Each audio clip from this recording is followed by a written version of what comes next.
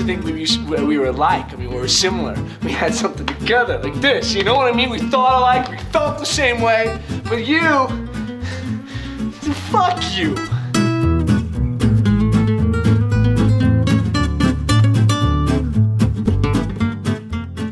So as we are recording this episode, I just stopped talking from like trainings and teachings that I had to do. I started at 4 o'clock. 4 o'clock all the way through until we started recording just now. So we're talking 5.5 hours of straight talking before I have to talk more. That is a waking nightmare. Yeah, here's the best part about that. So like one of the places I teach at, I teach a live lecture. And nobody else is on camera, and nobody else is on microphone. The only way that I know that students are there is they type in a chat. Yeah, that's basically what we're doing right now in regular people school. It's horrific. I know. It's like, why? What is the?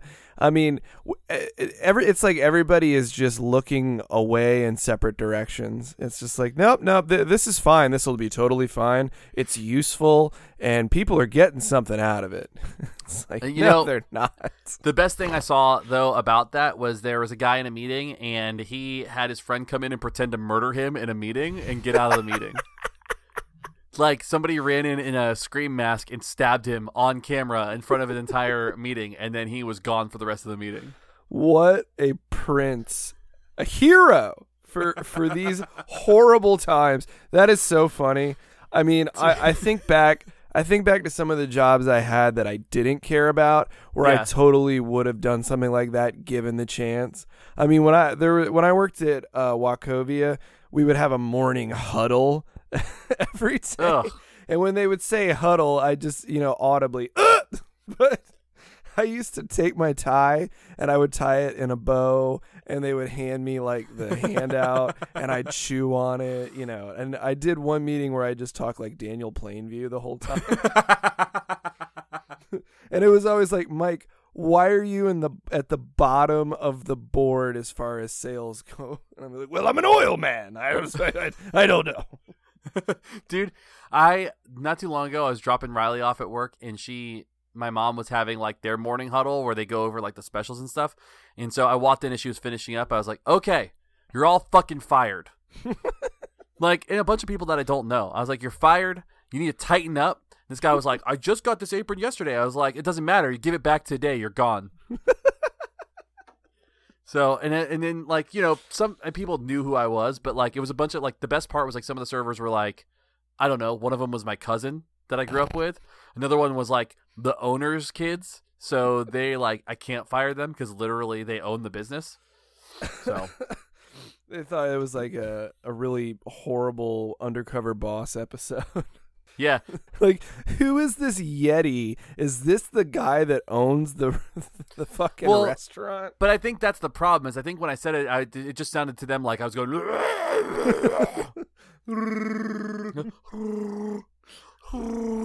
Yeah, it was rough. It was, but so now nobody works at Ain't Catfish because everybody's fired.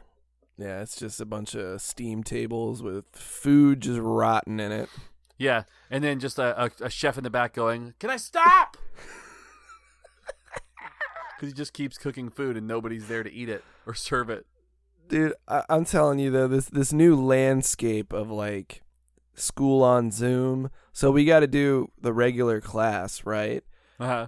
And then they're like, well, just point the camera at you. And everyone's just like, oh yeah, this is gonna go great.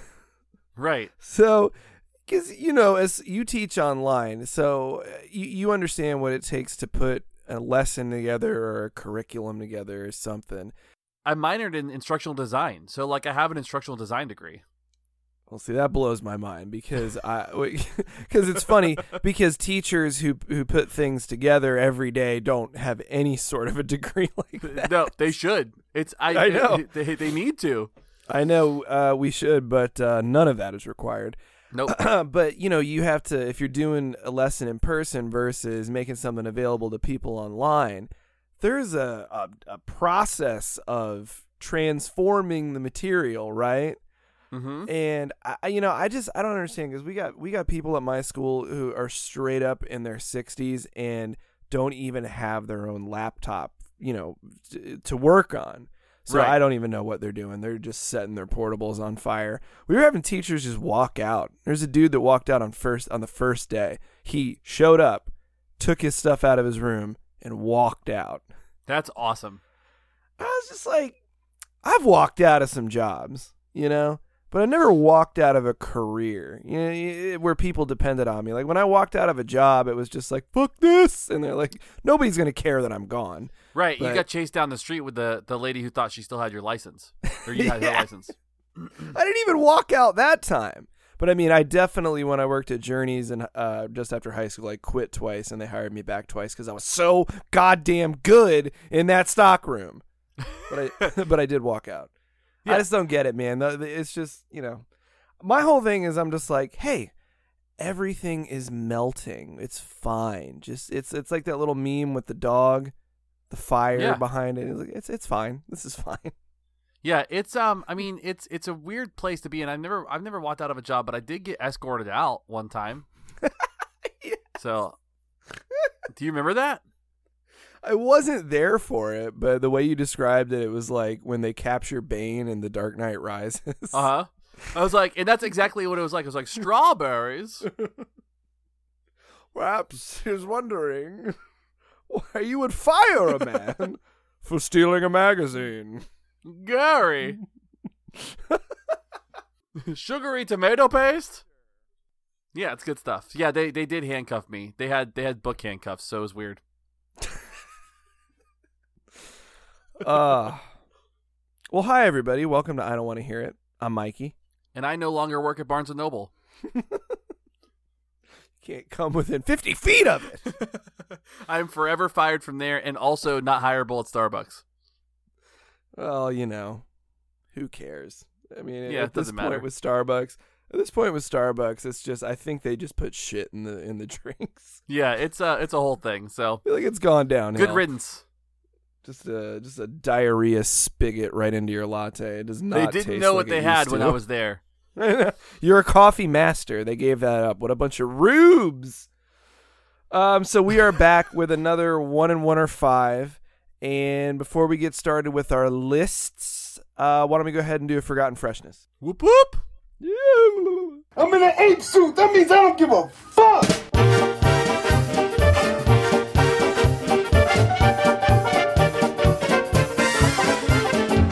When I'm getting paid, everybody sit there and shut the fuck up or I'm peeling caps like bananas, motherfucker.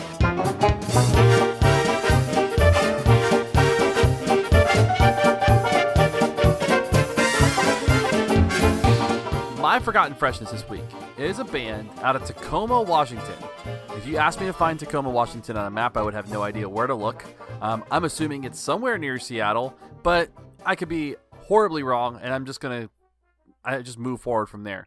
It's all just rain and trees and baristas up there anyway, so. Funny you should say baristas.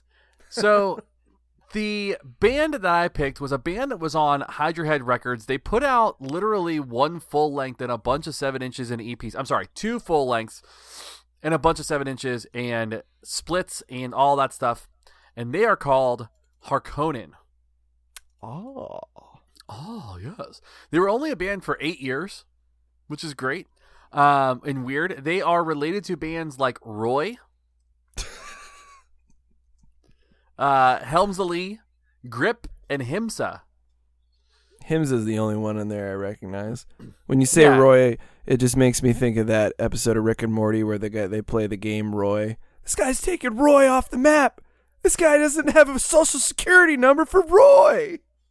It's a like sometimes a band comes up with a name and you're like, why that? So anyway, the band is made up of Ben Verellen, who is the brother of the singer of Botch, Matt Howard, and Casey Hardy. So they are from the same town as Botch. They are related to all those folks in that regard that's incestuous in that nature. Batch. And they are the genre they're described as is post-hardcore, which I know to you sounds like fucking like you'd rather put your hand in a garbage disposal, but It's the kind of, I feel like, post-hardcore that's not like shitty post-hardcore. It's the kind of post-hardcore, it's like, I would liken them more to like some kind of noise rock, like that kind of loud, like they would definitely tour with bands like Breathe or Resist. Like that's, Okay. they were on Hydra Head Records. It's Hydra Head post-hardcore, not like everyone else post-hardcore.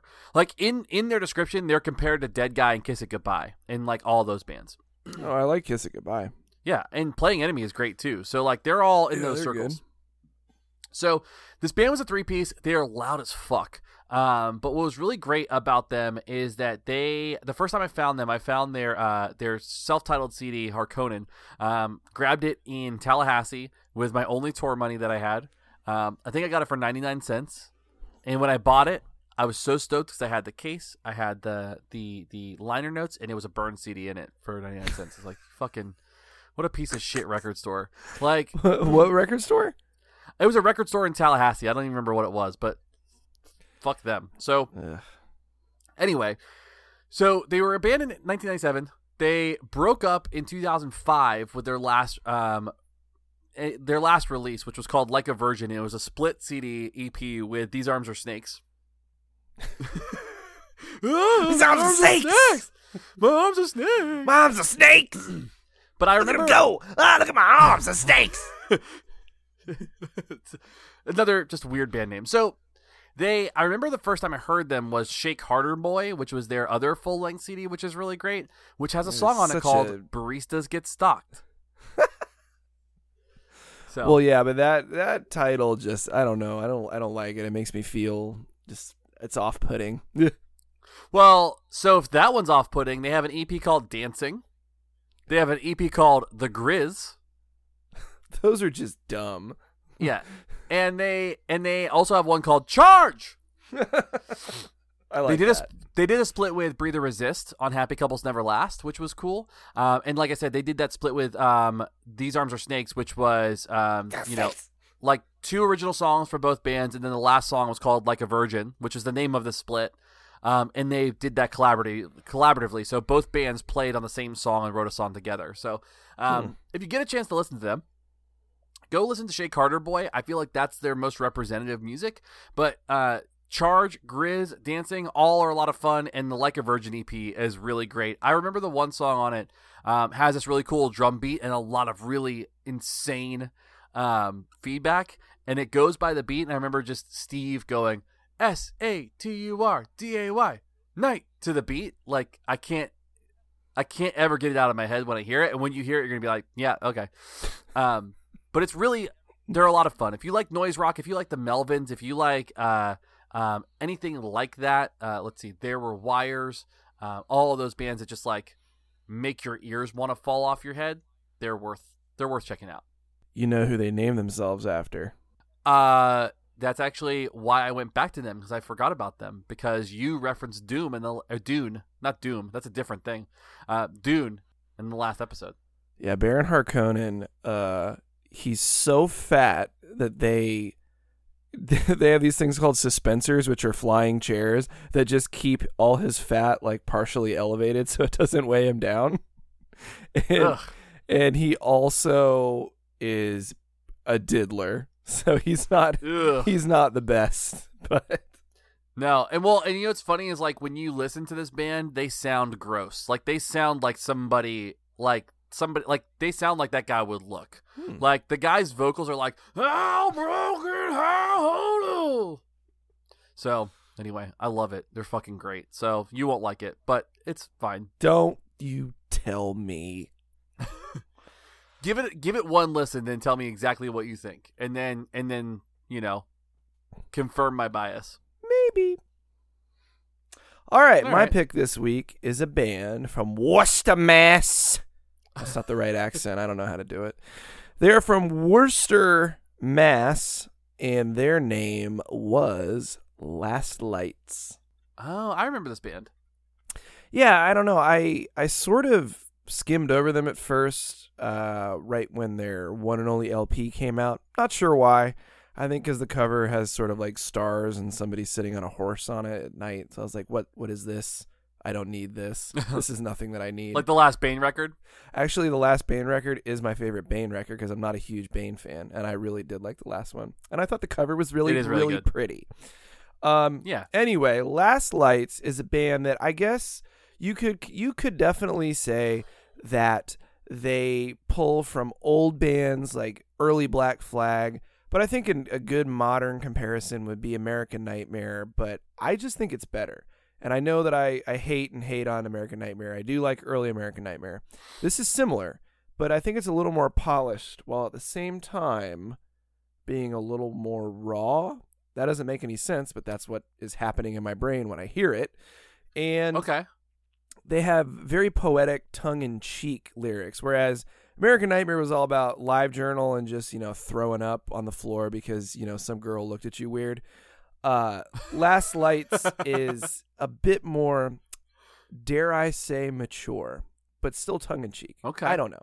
They did one LP, which was a compilation of sorts. I believe they had a demo and one EP throughout their lifespan, and then they put it together as No Past, No Present, No Future, and that came out on Think Fast in 2009.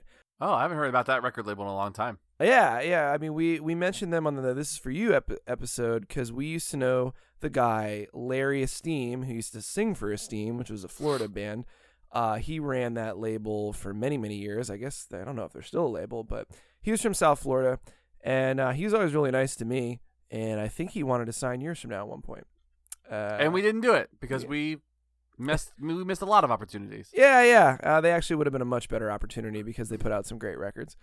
Anyway, the thing about Last Lights that's kind of tragic is the lead singer, who is responsible for some great lyrics and he had a great voice. He passed away from a blood clot in 2008, so it was before this record even came out. His name was Dom Mallory, and I had heard, and this is hearsay, that he used to go nuts when they played, and he used to wrap the microphone cord around his throat.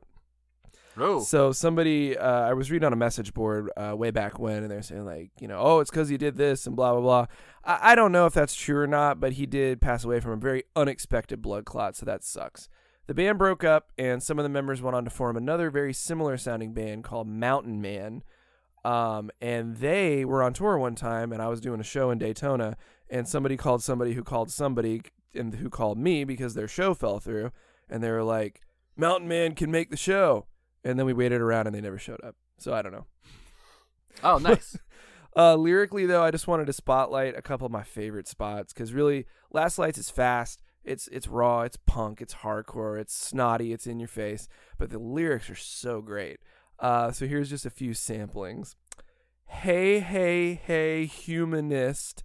Your holy grail is a cup of piss. Got him. Here's another one. We grew up in the decline, cursed to the core. Massachusetts is a coffin. I was born in a corpse. Oh. And finally, I've seen the wonders of the world. They mean nothing to me. It's a slave trade, war parade, landfill, strip mall, death factory. I'm the one you call none, and this is my prayer. No past, no present, no future. Ooh. That's They're aggressive. a really great band. Last Lights is definitely a band you should check out if you like fast, pissed off punk rock hardcore. So, check them out. I like Mad. Mad! I like Mad bands.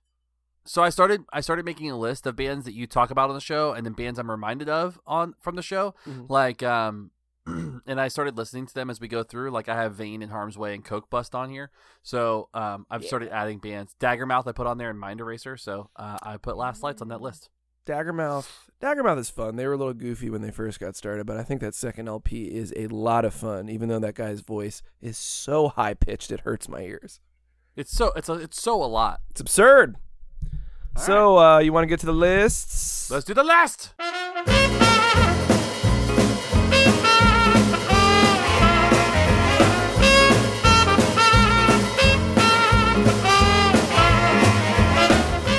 At number 5 this week, I chose a new online game that I'm actually playing with other people. But those other people are just Matt Moment and our friend from Virginia, Joe Foster. Okay. The game is called Warhammer 2 Vermicide. That sounds like. I feel like that's a Cannibal Corpse record. I mean, it definitely, it's got all those like dark fantasy elements, axes and hammers and blood showering you, and there's a bunch of rat men running around.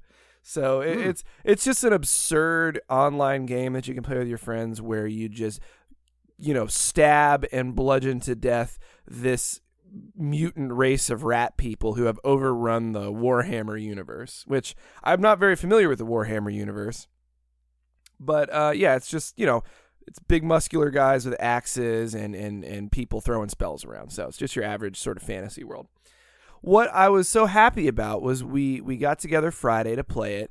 The game is 70 gigs. So it's quite a lot to download over Wi-Fi because I don't think that's so many shows. I know, and there's no physical copy of it. It's a digital game you got to download from the PlayStation Store. So, I don't keep my PlayStation on 24/7. So I told Matt on Monday, I'm like, dude, I'm gonna turn this thing on like 3 times throughout the week, and hopefully it downloads. And by Friday night, I turned it on for a couple hours. It was loaded up and ready to go. And I had never been able to use my headset before. And I got to use it. And it was fun. I'm used to listening to podcasts while I play video games or whatever, but we just got to kick it and hang out. I haven't physically seen Matt in about a year. I haven't seen Joe in years. But when we got together on Friday, it was just like no time had passed, We were just having a good time talking about the new Cardi B song and just like and you get the game's fun. It's pretty mindless. It's not like Red Dead where you're, planting stuff and farming and, shooting people who threaten your bootleg operation. But you pick your fantasy character, and I decided to go with the Witchfinder character, who basically sounds like John Cleese in Fawlty Towers. When you kill somebody, you vicious bastard. It's a fun game to play with your friends, especially. I don't think I would play it on my own. So Warhammer 2 Vermicide, playing online with your friends. It's fun. Do you want to hear something funny? What's up? Not yesterday. Was it yesterday? Maybe the day before. It might have been Tuesday. No, it was yesterday. Yesterday I had to present to 700 people. Jesus. About sex education in our field. They didn't warn me. They weren't like they said they like 5 minutes before I was supposed to go on, they're like, oh, like 900 people registered for this. I'm like, you fucking kidding me? Like, you fucking assholes, I'm quitting. I'm walking out now. Anyway, in the presentation, I did say WAP. And I did, but I said it stands for We Are Professionals, because it was all about sex. So I was like, so we are professionals, right? So it was very like dad joke, but it made the rounds on the internet. So I think I'm famous now. Dude, what's so funny about that whole thing is like my parents know what that means now because Fox News got a hold of it. Because they're like, "Ups, this is the most terrible thing that has ever hit the airwaves." It's like, well, first it's a war on decency. Yeah, there's no airwaves anymore, Tucker Carlson, you fucking idiot. But it's just like they don't know Little Kim was a thing. And so now my parents are saying, "Do you know what WAP stands for?" And I'm like, Jesus Christ. It's painful, right? It's ridiculous. It's nothing we haven't heard before, and Cardi B can actually rhyme. So yeah, so whatever. It's actually, it's fine. So moving on. All right. So my number 5. Sometimes there are things that sound cool but don't end up cool. Or there are situations that shouldn't be cool that end up being great. So, Mikey, what kind of images are conjured up in your mind when you hear the word Thunderdome? Just, chainsaw arms and people getting decapitated and limbs flying off and 2-man enter, 1-man leave. Uh-huh. So, how would you feel if it was a wrestling ring surrounded by Zoom screens? I'd say I don't want to live on this fucking planet anymore.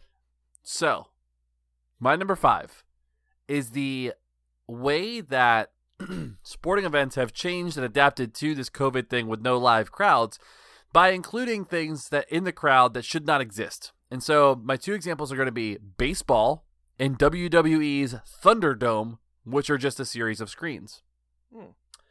Here's why this is great. Let me start with baseball.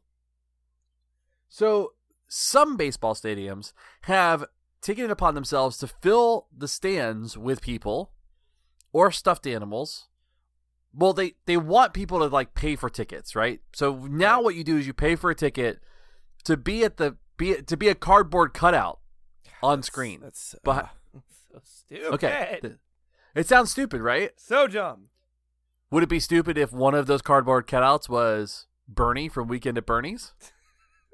No, that's someone who's having fun with it, but, you know. Right. So that's what people are doing. People are taking it and having fun with it. So somebody decided that they didn't want a cardboard cutout. They put a giant teddy bear in a seat. And the best part is that giant teddy bear got hit in the head with a baseball. And the announcers couldn't stop laughing at how silly it was. Well, yeah, because the whole thing is silly. Our lives have become a horrible comedy routine. Yeah. So anyway, so baseball's adapted. You see these things like Weekend at Bernie's. You see a giant bear. But then you also see WWE. And what they have done is they have put together live screens that wrap around the entire ring. Then they call it the WWE Thunderdome. There's no way that a live screen could go wrong, right? Oh, sure. Yeah. So tell that to the guy that dressed in a KKK Wizards outfit on live TV. What a shithead. What a shithead. Yeah. So actually what's great about that is WWE is like tracking him down and pressing charges, which is great. But the other one Not that in makes my me house, laugh, brother. right. The other one, given the controversy that goes along with wrestling in general and all the seedy underbelly, like, you know, Beyond the Mat or whatever those, they kind of talk about like all the awful things that happen. Mm. There's just some gems. And so some people took it upon themselves to not be on camera, but put maybe dead wrestlers on camera. One specific one? One specific one, multiple times. His name is Chris Benoit. Shit. So God. on multiple occasions, people have replaced their Zoom camera with a picture of Chris Benoit smiling, and nobody notices for a long time because there's so many screens. God. The man that was hit in the head so hard so many times it made him kill his family. And himself. And himself. That he hung himself on his weight equipment, on his workout equipment. What So- a message. God. What? Yes. So that's my favorite thing right now is that they are. I'm excited to see how these live crowds go with this type of thing and how quickly it will get dissolved. Only because this happens all the time, right? We talked about Exploding Whale Memorial Park and Bodie McBoatface and how the internet is just fucking awful, but also very silly. And so here are just a couple more examples of how the internet just wins.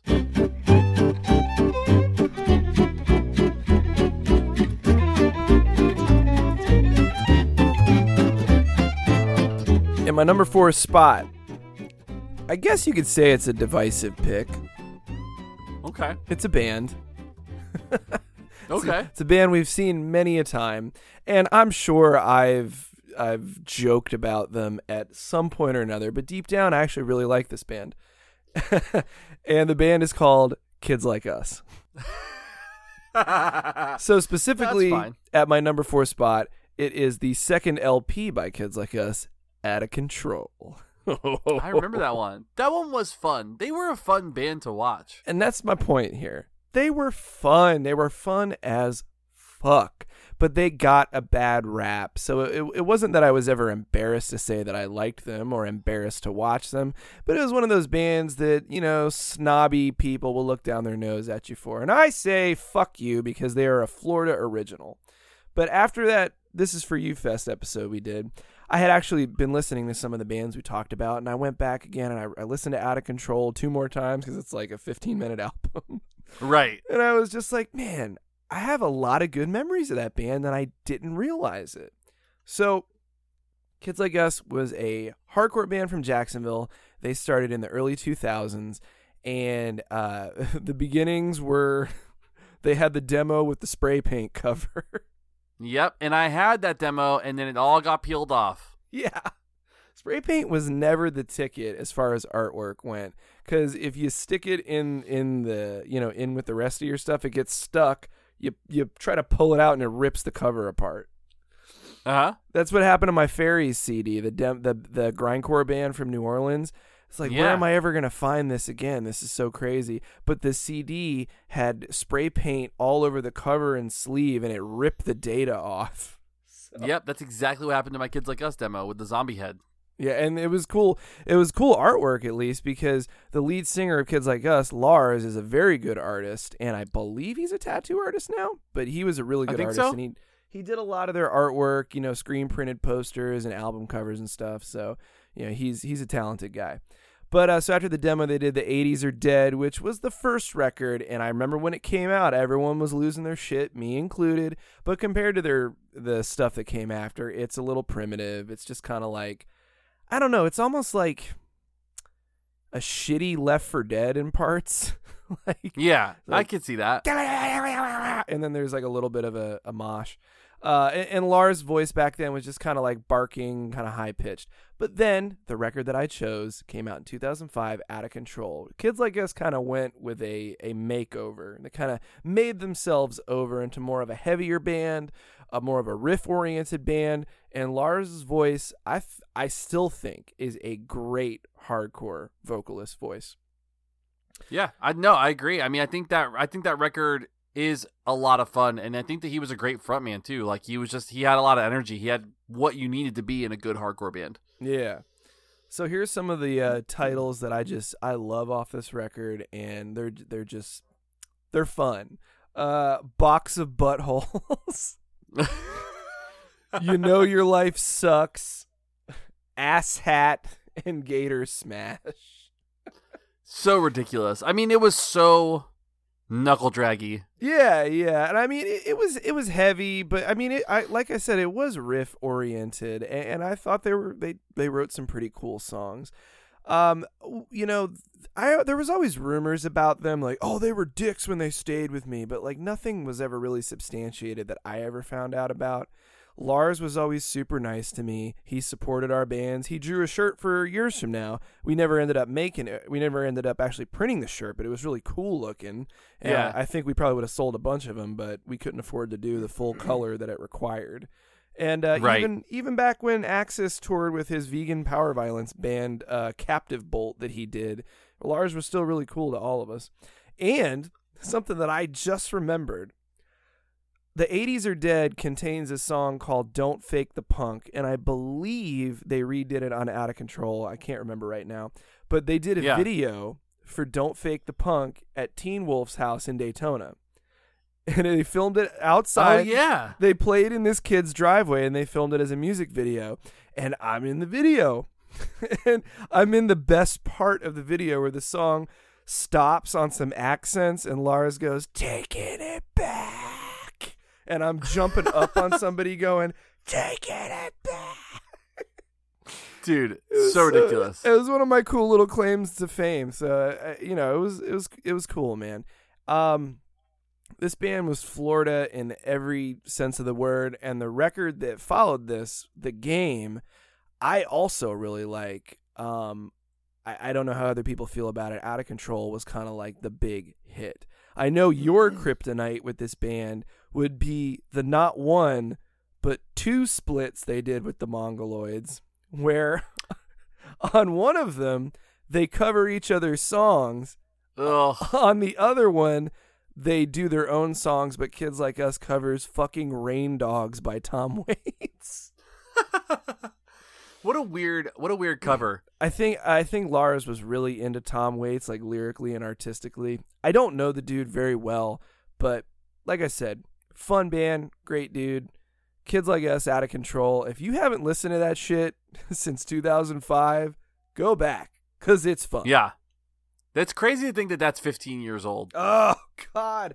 Matt Mitrick and I used to just throw boxes in the back of Journeys to that record. Dude, so crazy. That's what I'm. You know what I heard? You know what I heard the other day? Somebody, this band Mercy Union, which is the drummer from Gaslight Anthem, covers Infrared by Strike Anywhere. It's so weird when shit like that happens. Like that Strike Anywhere is old enough to cover? Yeah. And have you ever seen, there's a video of some Australian hardcore band covering Kids Like Us? It's just so weird when that type of shit happens. I can't do it. I don't like it. Now! All right. You don't get So my number 4 is my record for the episode. I forget sometimes how much I really like hip hop. Because I don't listen to it a lot, but when I do, I always try to grab stuff that's like a palate cleanser for some of the bullshit that's out there. Mm. Like, I know I don't listen to a ton, but I know I listen to it enough, and I know I listen to good hip hop. I don't listen to like anything that Riley listens to for hip hop, which is bad hip hop. So Lil Xan, Lil Xan or what? Yeah, exactly. Jesse loves shit like that, and I'm like, why do you like hip hop associated with Tiger's Jaw? Like, it doesn't make any sense. Yeah, it's just no thanks. Anyway, I got a pleasant surprise this month, or last month, the end of last month, of the 13th studio album from American rapper Nas. He dropped King's Disease, and that is my number 4. Have you listened to this yet? I haven't. Early Nas, I'm pretty knowledgeable on, but I don't know much past God's Son. Well, right, and that's kind of my thing. It's like I don't listen to a lot of Nas, but what I listen to about Nas, like when I do listen to him, I love it. Like, and so I was like, oh, good, he's got a new record. I haven't really sat down and listened to like hip hop in a little bit, so I'm gonna go ahead and play this record. And man, it is a great listen. Like, it's not one of those things where I can go back and pinpoint a lot of different items or different things from the record, but I really enjoyed listening to it and really had. Just there were a couple songs like Ultra Black really stuck out with me. Let's see, what was the other one? The Blue Benz, Card 85, like the first half of the record really stuck out. I want to give it a couple more listens because I really did enjoy it, but there's a ton of collaborations on it. A lot of people I don't know, so that's probably just me being an old person. The Firm is on it, so that's cool. Oh shit, The Firm? The Firm, yeah, The Firm is on Full Circle. Dude, The Firm, that record was dope. Yeah, I mean, they have, let's see. So some of the collaborations that are on here are Hit Boy. I've got Big Sean, Don Toliver, Lil Durk, Anderson .Paak, Brucey B, The Firm, ASAP Ferg, Fivio Foreign. And you know, there's just a ton of other names on here. I'm not going to list everybody that's on here, but it's an easy listen. It's 13 songs. It's a nice way to just kind of like sit back and chill because he just has such a great like flow for, I guess, hip hop that kind of has like a skate type of vibe to it. Like it's got that flow. I always liked that kind of hip hop, like not the aggressive loud stuff that makes you sad. Makes you sad? Okay. Makes you sad. So, anyway, that's my record. It's called King's Disease. It's by Nas. It's his 13th record, and it's out, and you can go listen to it. And I recommend everybody do that.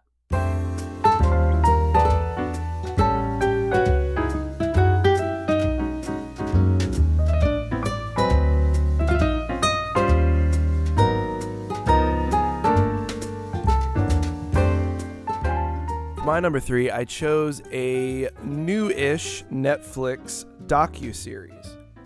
Okay. It's called The World's Most Wanted. That's my number 3. All right. So this show is 5 episodes long. It's a really short one. They're like 48 minutes apiece. And each episode profiles one of the world's most wanted criminals. And since I usually confine myself to serial killer true crime or occult true crime or mafia type stuff, gangsters. So there's a whole world of crime, just a wonderful world of crime and terrorism out there that we don't really think about here in America. So I'm going to just rattle off the names here. There's one that I do want to talk about for a second because I had no idea who this person was. The rest of these I had heard of before. So Ismael El Mayo Zambada Garcia, they call him El Mayo. He's the head of the Sinaloa cartel. Once they got Chapo, he took over, and he's very elusive. And the only photos of him, it looks like it's from the 80s. You know, it's just he's got his polo shirt tucked into his pleated slacks. But apparently he's a fucking maniac. So then there is Felician Kabuga, who, this is one I didn't know too much about, but he was the financier of the Rwandan genocide between the Tutsis and the Hutus. Have you ever read anything about that or watched anything about the Rwandan genocide? Besides Hotel Rwanda and the card that's in the Cards Against Humanity deck, I don't really know much about it, unfortunately. I didn't really either. I mean, that's my own American ignorance coming out like, well, it's not happening in my front yard. But the Rwandan genocide is like one of the most horrific things that has ever happened. I'm not going to... No, it's crazy. It's like 800,000 people were killed, right? Yeah. I mean, and we're talking with guns, but also with machete decapitations. Like, yeah, it's awful. It is some wild, brutal stuff, and I don't want to belabor it and bring us down. But Felician Kabuga, he basically imported the machetes, and he was behind all the propaganda that caused the Hutus to, go after the Tutsis. So he is, and he's I think he's in, God, what did they say? I think he's in Sweden now or something. I don't know, but the motherfucker's got a bunch of money and has never really faced justice for what he did. Then there is Simeon Mogilevich, which I can't do a Russian accent. Simeon Mogilevich, the boss of the Russian mafia. Dude. That's an insane name. I mean, Simeon, you should see this guy. Anyone that watches this show, as you're scrolling through, even if you don't read the episode descriptions, you'll know which one Simeon is. Because he is a big dude who looks like he doesn't have to move 2 feet for anybody if he doesn't want to, because he probably can just think it and you'll get killed. Because the Russian mafia, what little I have read about them, I have read a couple of books about them, and they, you think the Italian mafia is bad. These guys are out of their minds. You can't be one of the... There's a lot of different sects, but there's some that they basically like, you can't be a part of it unless you've been to prison in Siberia. Like you have to go do that first. So right, that's your side quest. And then there's Matteo Messina Denaro, who is the last godfather of the Italian Cosa Nostra. So they got they got the Cosa Nostra in Italian. They got the in Italy, and they got the 'Ndrangheta and the Camorra. So the Cosa Nostra means our thing, and the Italian wing of the mafia is a lot more hardcore than their American counterparts. They'll just blow your whole house up with your family in it. So this guy, Matteo Denaro, he's been on the run forever. There's all these different photos of him, but he's wearing the same sunglasses in every one of them, so it's like he's totally recognizable if he wears the sunglasses. Right. And then finally, and this was the one that I had never heard of, Samantha Luthwaite, the only female on the list and the most hardcore out of all of them, I feel like. It just in her commitment. They call her the White Widow. This bitch is nuts, and I do mean bitch, and I do mean nuts, okay? Not mincing words about this woman. So basically, Samantha Luthwaite, the White Widow, she is a terrorist, and she's originally from Great Britain, and she converted to Islam, but she went the militant route. So she was married to one of the bombers in the July 2005 London bombing. She had 2 kids with him, and then he went and blew himself up on a subway train in London.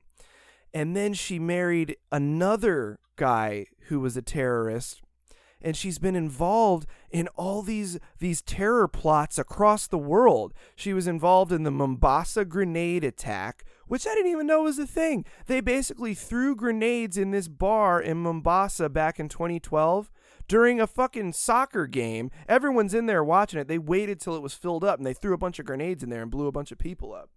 That's awful. It was ridiculous. And then there was the Westgate shopping mall attack, which happened in Nairobi, where these fucking guys just walked through with AKs and just executed people in the mall. I mean, it is wild shit, man. I mean, there is shit going on in this world. I mean, we're all like about coronavirus and like, oh my God, everything sucks right now. But like, there are some places where, good God, I just couldn't even imagine it.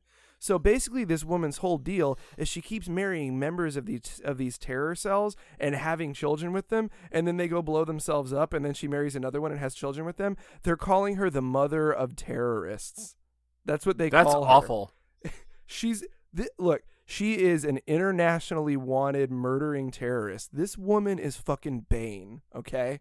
So I was just blown away by it. It's like, I don't know why there's not a movie about her. I mean, I know it might trivialize some of the attacks that she's been involved in. Maybe when they catch her or kill her, they should do a movie about this fucking bitch because she is horrible. Anyway, the series is really well done. You know, it's not like some fucking, basic cable true TV type shit. It's very well done. The subjects are profiled really well. I dug it. World's Most Wanted, Netflix. You should check it out. All right. That sounds terrifying, and I don't even want to watch it for fear of becoming a target for watching it. I think you're fine if you watched it. Maybe because I've talked about it now, I will be a target. Well, no, but I think that you've implicated me, so I think we've got to deal with that. Oh, shit! God, delete it! All right. Well, since we didn't just talk about terrorists, let's talk about something cool. So my number 3 is a place that you and I have inhabited the same space of multiple times for many years, and probably for most of our formative years. And I feel like this place holds a special place for us for multiple reasons. But my number 3 is a record store, because we've talked about record stores. Mm-hmm. We've talked about record stores a lot, but there's something really special about this one. And my number 3 is Park Ave CDs out in Orlando. Yay! So what is your experience with Park Ave? Well, we have a decent record store here in town, but then when I went to Park Ave for the first time, and I was like, oh, so the one in town has like 35% of the things I want, and Park Ave has 99% of the records and shit I want to buy. It has literally everything I want. Oh yeah, absolutely. So just here's the story. So Park Ave is this little tiny record store. I dare I say tiny because it's not a very big space, but they do a lot of really cool things with what they have. So they are pretty expansive. They have a lot of punk, hardcore, metal, like all the stuff that we kind of listen to, good hip hop, bunch of used vinyl. They have a ton of stuff there. But they also will sometimes rearrange the store and hold in-house shows. So you'll find like the Gaslight Anthem and Dave Haas and a bunch of bands that used to come play The Social would play there. Yeah. There's a really cool photo of Childish Gambino performing there. And so like they would like make these live shows, and what's cool is they would record them and sell them. Like they would, like the artist would sell them as like part of their discography. So you've got like these really cool intimate shows, these live recordings, kind of like before Tiny Desk was doing Tiny Desk, but also better. Right. And so,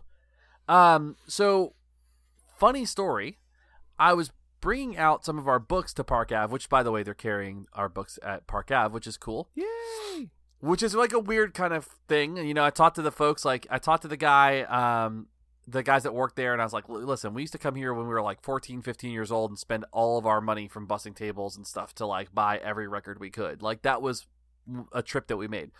Well, we went out. I took Riley out there. She loves that store. She loves the record store. And what's cool about it is we went out there on record store day accidentally. Oh, cool. So not only did we get to go out there, we got some cool records. We got some cool deals. I ended up getting the last Menzingers record, the Spice record, the American Nightmare record, the newest American Nightmare record, which I like, which you don't like, but I like. I'm trying to think. I got a few other. Oh, the new Spanish Love Songs record. So I got I spent like I did like when I was a kid. I was like, oh, I got all these records. I got a really cool Archers of Loaf 7-inch that was like a rare 7-inch. So really stoked about that. But what's cool about this place is too, they have like books, they have like local artists, they have a bunch of stuff. But it's always fun because you get to go there and you get to talk shop with people who like really care about music and kind of understand the scene. And so I was wearing a Face-to-Face shirt. And one of the guys was there, and he's like, "Hey man, I like your shirt. It's cool shirt." And it was the dude from, is it The Attack? The guy from the Spit Valves, Mikey. He played guitar. Yeah. So he works at Park Ave. Yeah, he's worked there forever. And he is like the nicest dude ever. And that's exactly what I said. I was like, we've come out here for years. We have shopped here for years. And we've always I told him the last time I saw you guys, you were playing with Face to Face. So it's been a little bit since I saw y'all, but it was just a really great experience. And just, it reminded me of how much I love good record stores, but specifically love that record store and how meaningful that place is. Cause again, we would just blow our entire paychecks on going out there. So, yeah, so if you ever get a chance and you're in Orlando, you can go and check out Park Ave CDs. It's in a strip mall. It's in this weird little spot near like kind of the art district of Orlando, but not really near it. But you can also go on their website and pre-order a ton of stuff and order stuff from their Instagram and whatnot. And they have like a whole used vinyl Instagram that is like they sell their rarities and stuff. It's just a really cool shop. It's what a record store should be to me. Agreed. So that's my number 3, Park Ave CDs. The day trips when we would all head out there and, you'd make a day of it, get Four Rivers or something and, go to the record store. And last time I was there, I spent $100-something. I just bought a bunch of vinyl and a bunch of, I still go to the used CDs because there's like $2, $3, $4 ones. So I'll buy a bunch of vinyl and then I'll grab like 4 or 5 CDs just for the hell of it. So. And they always have great stuff. I mean, every time I go there, I find something I want. Yeah, and I mean, their movies is even too, and their books, they have stuff that you're not going to always find. I mean, they have import movies. They have a bunch of Criterion Collection movies and a lot of books there, like Nick Cave's book or books. And, they have a lot of like the stuff that you'd, expect a record store to have, like Bukowski and shit like that. But it's a store that's got basically everything that you could want. Right, like especially anybody like us. Like if you read zines, you read like all that stuff. Like they have literally all of that stuff. So it's cool. Like that's one of the things that's really cool is like when we would go there, we would always find something we wanted. But now we actually have like it was cool finding our record there. Like when we had years from now, and like we would find our record there every now and again. That was really cool to see. But like now it's cool to be like, not only did they used to have our record, but they also sell our books. So it's just a really neat experience. Yes, published authors. We're writers. Do you carry our leather-bound screeds? Oh, it's a first edition. Would you like it autographed? It's the only edition. Ha! Next!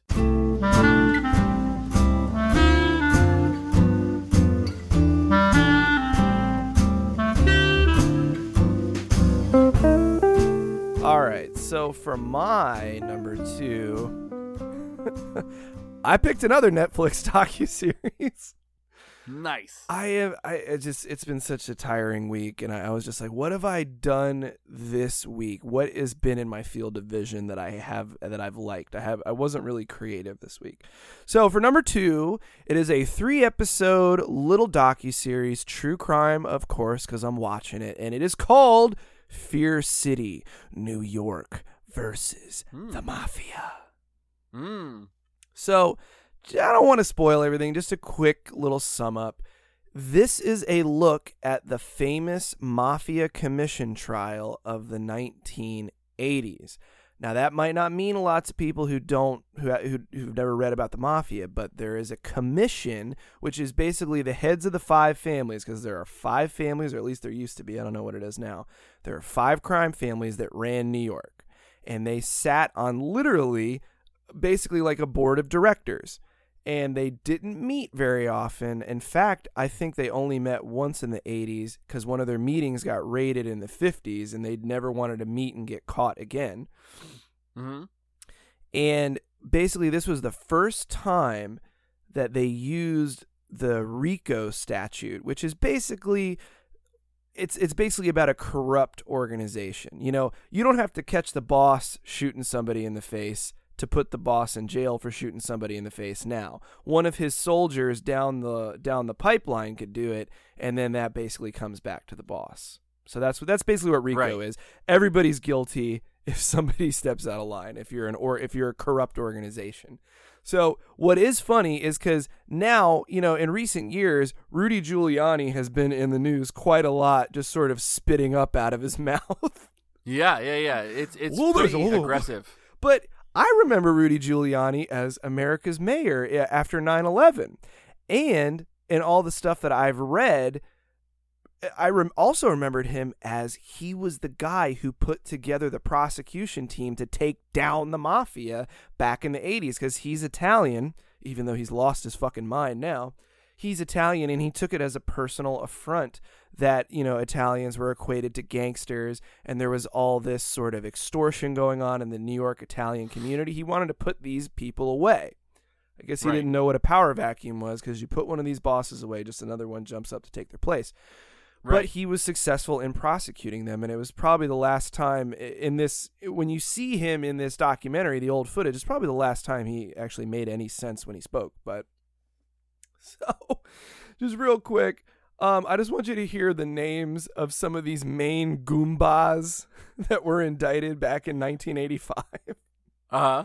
And they this isn't really a spoiler. They did put all these guys away, and it really dealt a blow to the mafia in New York. That's why there's all these other organizations that sort of rose up in the 90s, the Russians, of course, that have filled in those gaps. So here was the list of the 4 big bosses who were indicted. Paulie Big Paul Castellano. They couldn't get more creative. They couldn't get more creative than Big Paul. Big Paulie. Anthony Fat Tony Salerno. Big Paulie was the Gambinos. Fat Tony was the Genoveses. And then Anthony Tony Ducks Corallo. He was Tony Ducks. Because he ducked all the indictments. He's the Lucchese boss. Philip Rusty Restelli from the Bonanos. And Carmine Junior Persico of the Colombos. Good Lord. There was a bunch of other ones like Tom Mix and Mr. Neal and Christy Tick and Little Ralphie and Bruno. And that's fucking awesome. I know. But the one thing that I really loved about this is there's a lot of old footage, and you actually get to see some of these old Godfathers. I mean, these guys did not let themselves get photographed like John Gotti. So there is a moment where Fat Tony, during the trial, these guys posted their bail immediately because they're gazillionaires. So he's walking out of the courthouse to go home for the night, and the reporter's coming up to his car, and Fat Tony is fat as fuck. He's old, and he's always got a cigar sticking out of his mouth. And they're like, Tony, you got something to say? He's like, yeah, go fuck yourself. And the guy's like, thank you. He's like, you're welcome. It's straight out of a movie. And Big Paulie, of course, he actually avoided going to jail because shortly after this, John Gotti staged a coup in the Gambino family alongside Sammy the Bull Gravano, and they whacked out Big Paulie and his driver, Tommy Bellotti, in Midtown in front of Sparks Steakhouse. During the Christmas shopping season, all these dudes came up and just shot him like 70 times and ran away. So that's insane. He didn't have to go to jail, but he did get shot to death and then some. So he got Swiss cheesed. Oh yeah. So yeah, Fear City. It's a real short watch, but it's a lot of fun. And if you're at all interested in the mafia, I'd say it is required viewing. And there's so much good old footage. So yeah, Fear City. All right. I mean, do they show the guy getting shot up? No, there's no video footage of it, but there's a lot of famous photos of mob guys just laying in their own blood. Like Big Paul, that's a big famous photo of him. I mean, you definitely see his brains have left his head. And Carmine Galante was a big one because this guy was so violent and he was so dangerous, and he would only eat at this one restaurant, Joe and Mary's, where there was he had all these bodyguards stationed there. And they just walked in one day, like straight up John Woo in this place with pistols, just boom, boom, boom, boom, boom. So many doves. And yeah, and there's a picture of Carmine Galante. He's collapsed behind the table, and he's still got his cigar in his mouth, even though he's just filled with bullet holes. That's wild. Yeah, man. It's crazy shit. I hope that never happens to me. Well, you don't run an organized crime family, so you're fine. So far as you know, wait till you hear the rest of my list. It's gonna definitely point in that direction. All right. So my number 2. On this track of there's no such thing as guilty pleasures. This was one that I still struggled with, given how much fun I've made of this thing for so many years.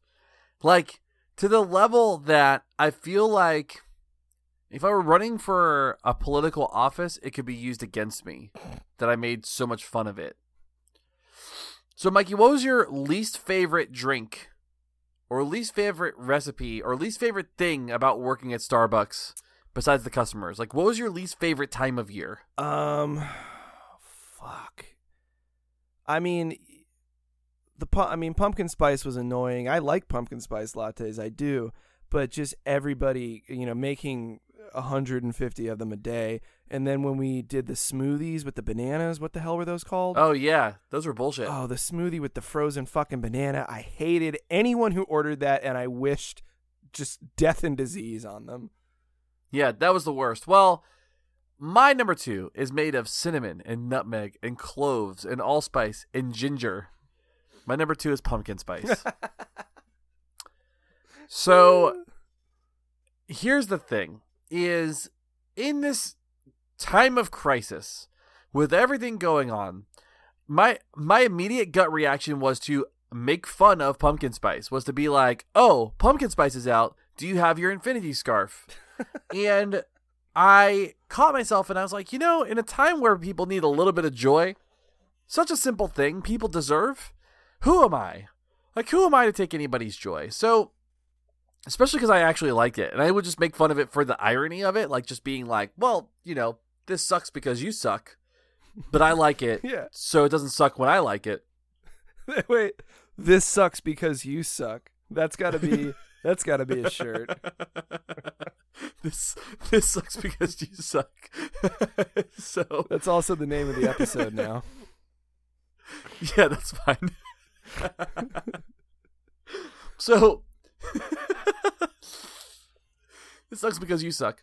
So, but I was thinking about this, and as much as I hated making pumpkin spice lattes, and most of the people that ordered them, they're not bad. And one of my favorite things to get this time of year is a pumpkin cream cheese muffin, which is delicious. Also and pumpkin delicious. rolls Mm-hmm. are delicious. Mm-hmm. And even the pumpkin scones, which are covered in the thickest layer of solid icing, still tasty. So, when I started thinking about that, I was like, it's not a flavor profile that I typically go for, right? I'm not like a cinnamon guy. I'm not like and it's not like always super sweet. I hate nutmeg, but man, it's just warm and toasty. And I think everybody needs that. It's like, instead of getting a hug, because you can't hug anybody, go buy a pumpkin spice latte and treat yourself to that little bit of joy. And I don't feel guilty about making fun of people for drinking it, but I definitely understand that I need to like lay back on that a little bit this year. Well, pumpkin spice people are generally douchebags, but that is a good drink. It just is. It tastes like when you eat pumpkin pie and you take a drink of coffee at Thanksgiving. That's what it tastes like to me, with a little bit of cinnamon and nutmeg on top. Yeah, it's delicious. So why be mad about it? What about the Christmas drinks? Did you like the Christmas drinks? No, I fucking hated the Christmas drinks. The gingerbread latte is such bullshit. The gingerbread latte tastes awful. It tastes like chemical cookie. I love the gingerbread latte. I love the peppermint mocha. I love the caramel apple cider. That used to be my before my metabolism stopped and I started to just, get I used to have one of those apple fritters warmed up with caramel apple cider. I do a short one, but I'm sure it was still just packed with sugar. Oh, that was such a good breakfast. Listen, I'm all about a good caramel apple cider, and I'm all about a peppermint mocha. I just didn't like the gingerbread latte. I don't think it didn't do it for me. Do you remember the honey latte? That was fucking amazing. It tasted like bug spray, straight up. No, you've mixed these up. It was an off latte.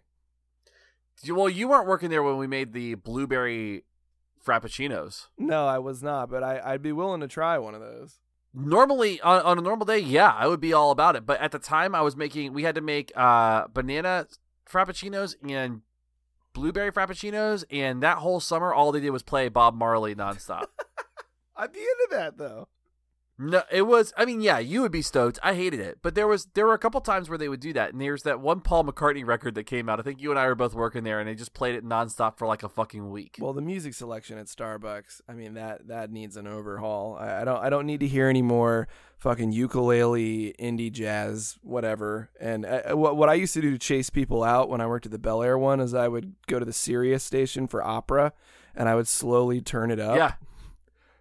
That dude Sean from like Ecuador we worked with, he's like, Mike, go turn up the opera. We have to get these people out of here. It's terrible in here.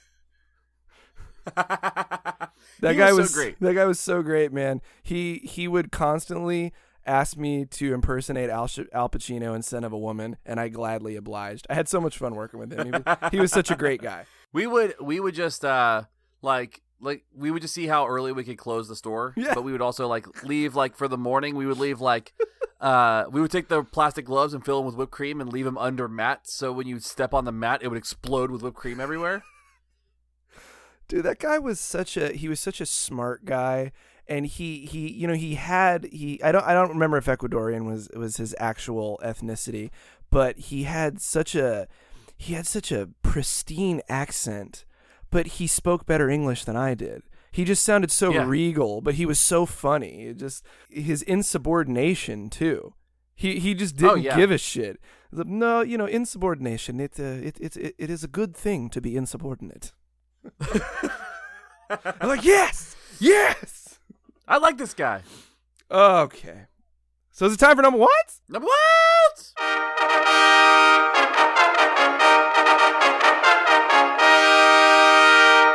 For my number one, I need to relate a quick anecdote. Mm-hmm. So back in, it was either late 2007. No, it was 2008. It was the summer of 2008. And I remember I had my first smartphone that I could watch something on. And I don't even know if there was a YouTube app at the time. I don't remember what it was. But I watched the first trailer for The Dark Knight. Yeah. And I remember I was living in Virginia, I believe. And that was when I was living with Matt.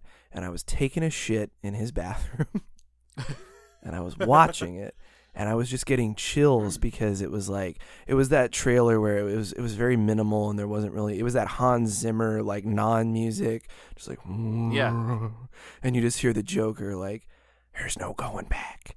You've changed things forever. And then you see like quick flashes, like the Joker shooting that RPG and just, and my brains were just cooked. I couldn't believe how fucking awesome it looked. And the trailer hid so much of what was to happen in the movie. Like, they didn't even hint to the whole Two-Face subplot. Right. And then I saw the movie, and I saw it 5 fucking times.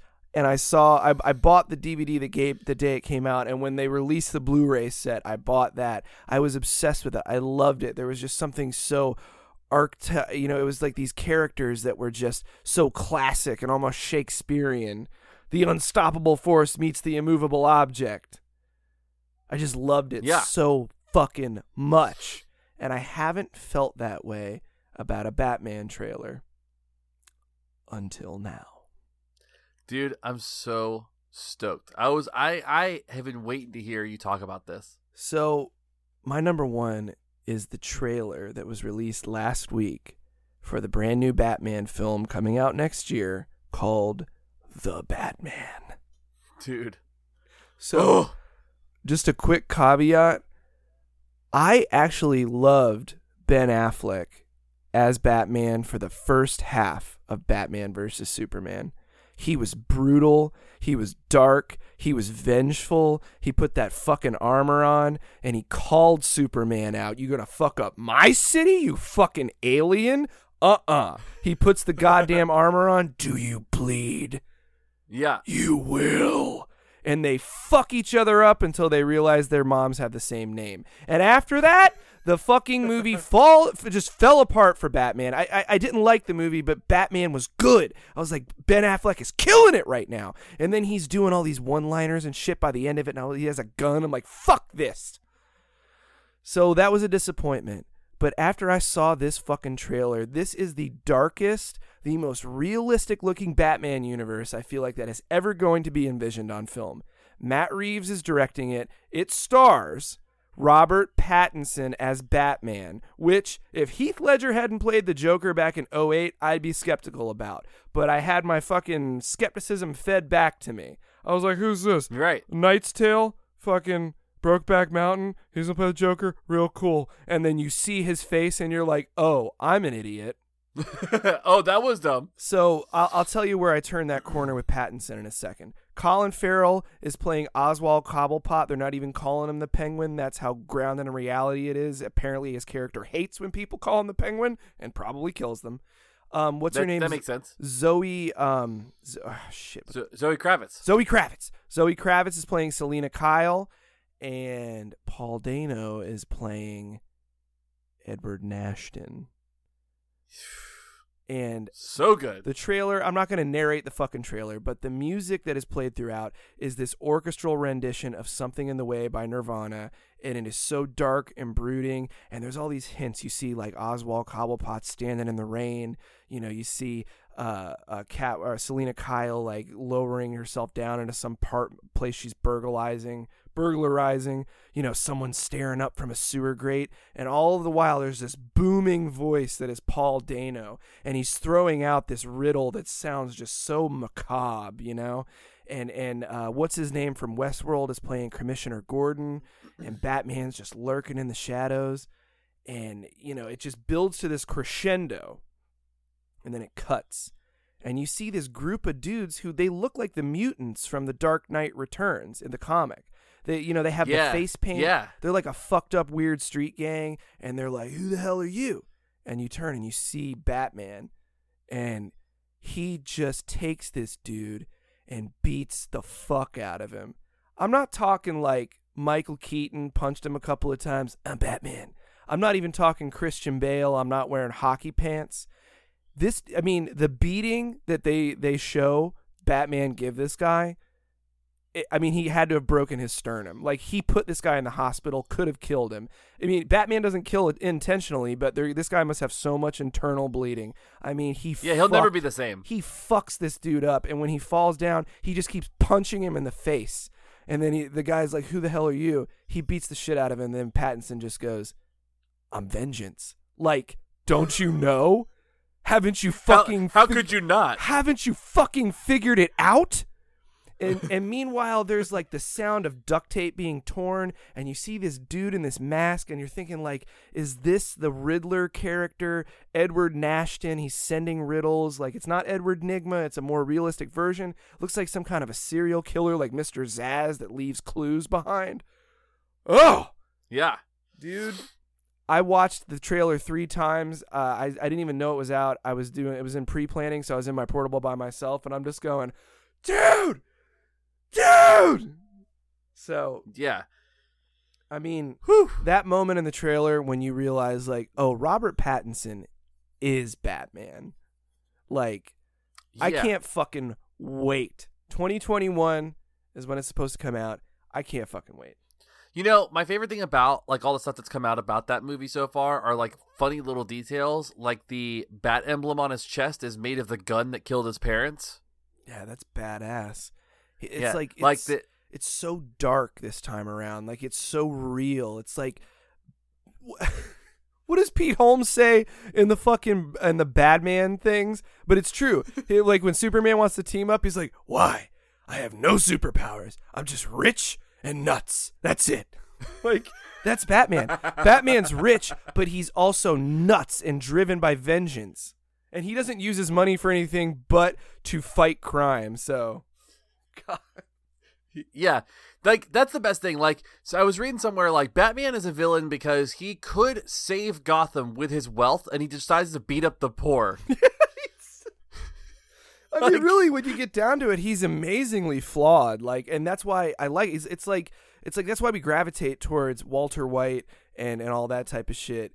You know, who the fuck, I can't even think of people now, but we gravitate a lot of times towards the anti-hero. And Batman, I mean, he's not really the nicest guy. No.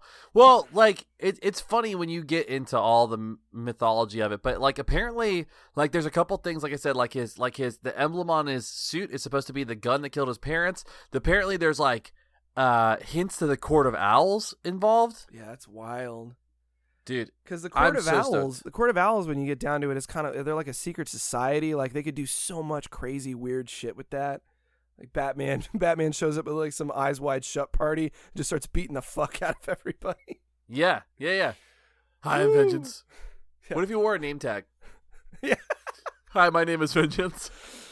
I just love the line, the way he delivered it. He's just like, I'm Vengeance. Like, Vengeance. You're a fucking idiot. You're bleeding from every orifice in your body. I am Vengeance. Who else would I be? So good, dude. I love it. Whew. All right. So, my number one, I feel like goes along with Batman, in the sense that Batman does whatever the fuck he wants. Okay. So, mine is a book. It's a book about what I learned more in this while reading this book is that it's still my favorite band. And it is the new autobiography called Do What You Want, The Story of Bad Religion. I didn't know that was out. I didn't know they had a book. So they just came out with this, and it is curated by the members of the band. Like, so it's all put together by Greg Graffin, Brett Gurewitz, Brian Baker, Jay Bentley. Like, they all organized it and put it all together for release. Oh, cool. So what's great about this is you get firsthand accounts of how the band writes music. So what do you know about Bad Religion and how they write music? I guess Greg Graffin hires a choir of angels and then they arrange around that. So, but he doesn't believe he's an atheist, so they're not really right. angels. So here's that's the best thing about this is like, so Greg Graffin would write songs and bring them to practice, and Brett Gurewitz would write songs and bring them to practice, and they would just collaborate, but pretty much when they showed up to practice, they had the albums done. That's a good way to do it. So yeah, it works. It makes sense. Like, it's efficient. And so here's what's crazy about this though. So it tells a story from when they first started. When they wrote How Could Hell Be Any Worse, they were 15. Jesus. So when you think about like Fuck Armageddon, This Is Hell, Greg Graffin was 15 years old when that record was written. He was always a little professor. So, well, right, he always was. And so, like, I mean, but you even listen to it and you're like, this is a great fucking punk record for even, like, just even in the 80s, even, like, for a first record, it's still one of their best. But what's really funny about it is they talk about how they all got into punk rock because the Ramones came through, and how, like, the Ramones were, like, the Johnny Appleseeds of punk rock. So they do all that, but what's really cool about it is it's very honest. So, like, they get into these things where it's like, Greg Graffin's like, I'm not that good with people sometimes. And so, like, that's a hard thing for me. Like, when they would talk about touring, like, he wouldn't tour with the band. Like, he would just show up in the next city the day after because he wanted to travel alone. And, you know, yeah, because he's like, it's just easier for my voice. He's like, if you want me to sing, this is how I do it. You know, and they talk about how they wrote all the records. And so when they got together, they did How Could Hell Be Any Worse? Then they did Back to the Into the Unknown, and they were like, we're going to do whatever we want. TSOL has synthesizers on their records, and then they broke up because of that record. Yeah. That record fucking sucks.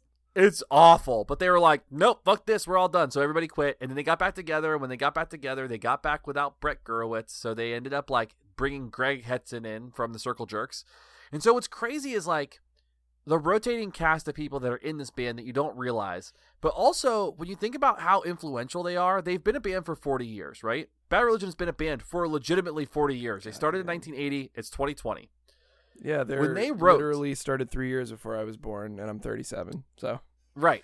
Yeah, there you go. So here's the crazy thing about this, though. Just to put this in perspective. So they wrote How Could Hell Be Any Worse? They put it out in, like, 1982. They broke up, and then they put out the Back to the Known record. They did all that.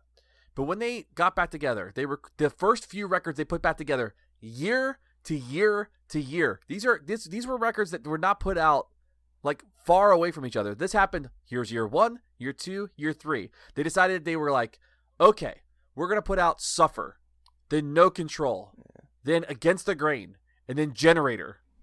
All of those records were put out a year apart. Yeah, those are, and I mean that's those four are fucking unfuckwithable.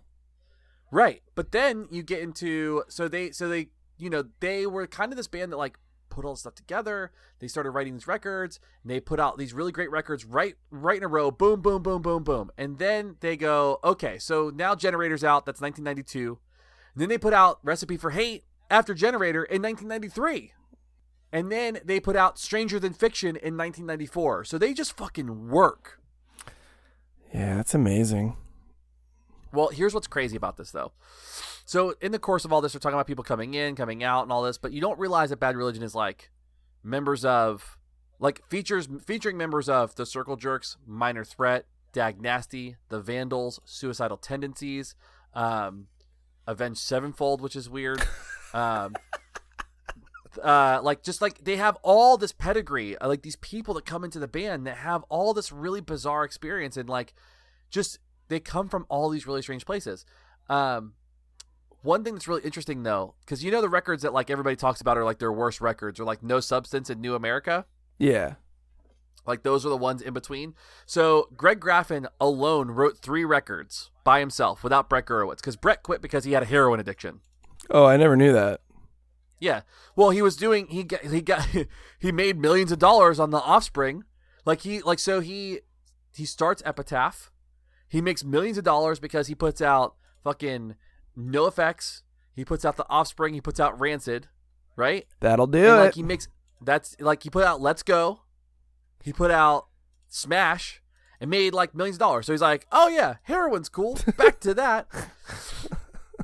And ends up quitting the band. He quits the band for multiple reasons, but they talk about how he quits the band, he comes back, he quits the band, he comes back. But then Greg Graffin writes The Gray Race. So that's the first record he writes by himself. And then he writes No Substance, which nobody likes. And then he writes The New America, which nobody likes. But the funny thing about New America is it was produced by Todd Rundgren. Dude, the guy that what's his name? The guy who shot John Lennon loved Todd Rundgren. Yeah. So the guy that helped write I Don't Want to Work, I Want to Bang on the Drum All Day. That guy produced The New America because he's Greg Graffin's hero. Really?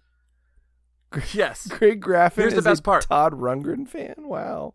They show up in Hawaii with no equipment to a barn where they just plug into everything, because Todd Rundgren was super into digital media at the time, so they recorded everything without amps.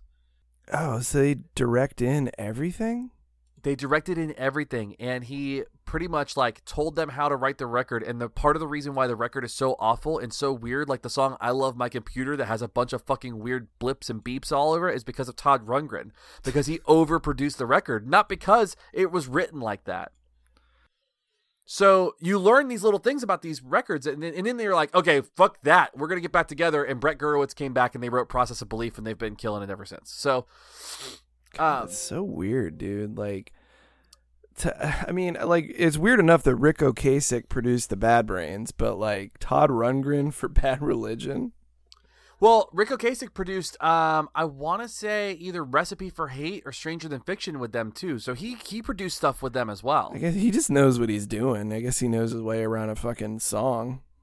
That's what they said. They said he was just super cool and he just knew what he was doing. So, what I would say is like, if you're interested in like nerdy music things and music history, it's a really cool dig into Bad Religion and kind of how they operate and how they've learned to work, and how they kind of got through their stuff, because all of them were alcoholics or drug addicts at some point in time. All of them went to rehab and came back, and nobody really talks about that part of Bad Religion. Like, they're just like, they've been around, and Greg Graffin's a doctor, and Brett Gurewitz owns Epitaph, but they don't realize like that there's like a whole crazy thing where they shouldn't have been a band, because they should have broken up several times because of all the crazy stuff that's going on. So anyway, it's a good read. It's a fun read. It's an easy read, and it's always fun to read about how they wrote these records that were really important punk records, I think. They talk about how Suffer was not just like a good Bad Religion record. It like changed punk rock at the time. Like, Bad Religion helped bring punk rock to the forefront by getting signed to a major label during those punk explosions. Like, they brought Green Day on their tours before Green Day blew up. It's it's really cool to see that part of it. And just kind of know that they've always been there. And they really, when they left Atlantic and they went back to Epitaph, they were like, we want to do this our way.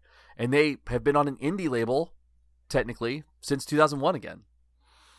Yeah, I guess you never really think about, without those dudes, we don't have Epitaph. And without Epitaph, Jesus, what do we have? Where would everything have come from? Right. Epitaph is a shell of what it used to be. But when it first started, they were talking about selling records out of a storage unit. That's the only way they built a recording studio in the back of a house, like Rob did, and produced these records, put out their records. They started the record label because they wanted to they wanted to produce their own stuff. Yeah. They were like, we're going to do this ourselves. We're going to start Epitaph so we can put out our own records.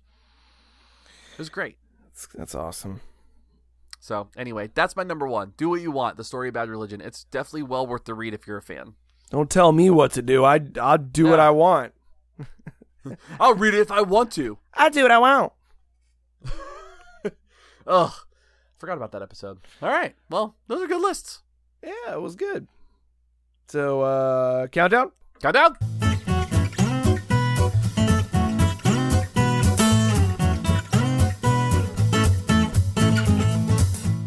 Coming in at number 5, Warhammer 2, Vermicide. The crime is your foul existence. The sentence is death. Number 4, Out of Control by Kids Like Us. We ain't in no rush to get nowhere fast. We're KLU cutting loose, drinking Coke, and kicking ass. Number 3, World's Most Wanted on Netflix. I don't know if I mentioned it before, but everyone on that documentary list is ugly as shit. Number 2, Fear City, also on Netflix. If you ever wanted to see a documentary featuring a bunch of talking raviolis with their mouths stuffed full of cold cuts, this is the one. And number 1, The Batman trailer. Pattinson is Vengeance, Farrell is Bird, and Dano is... ?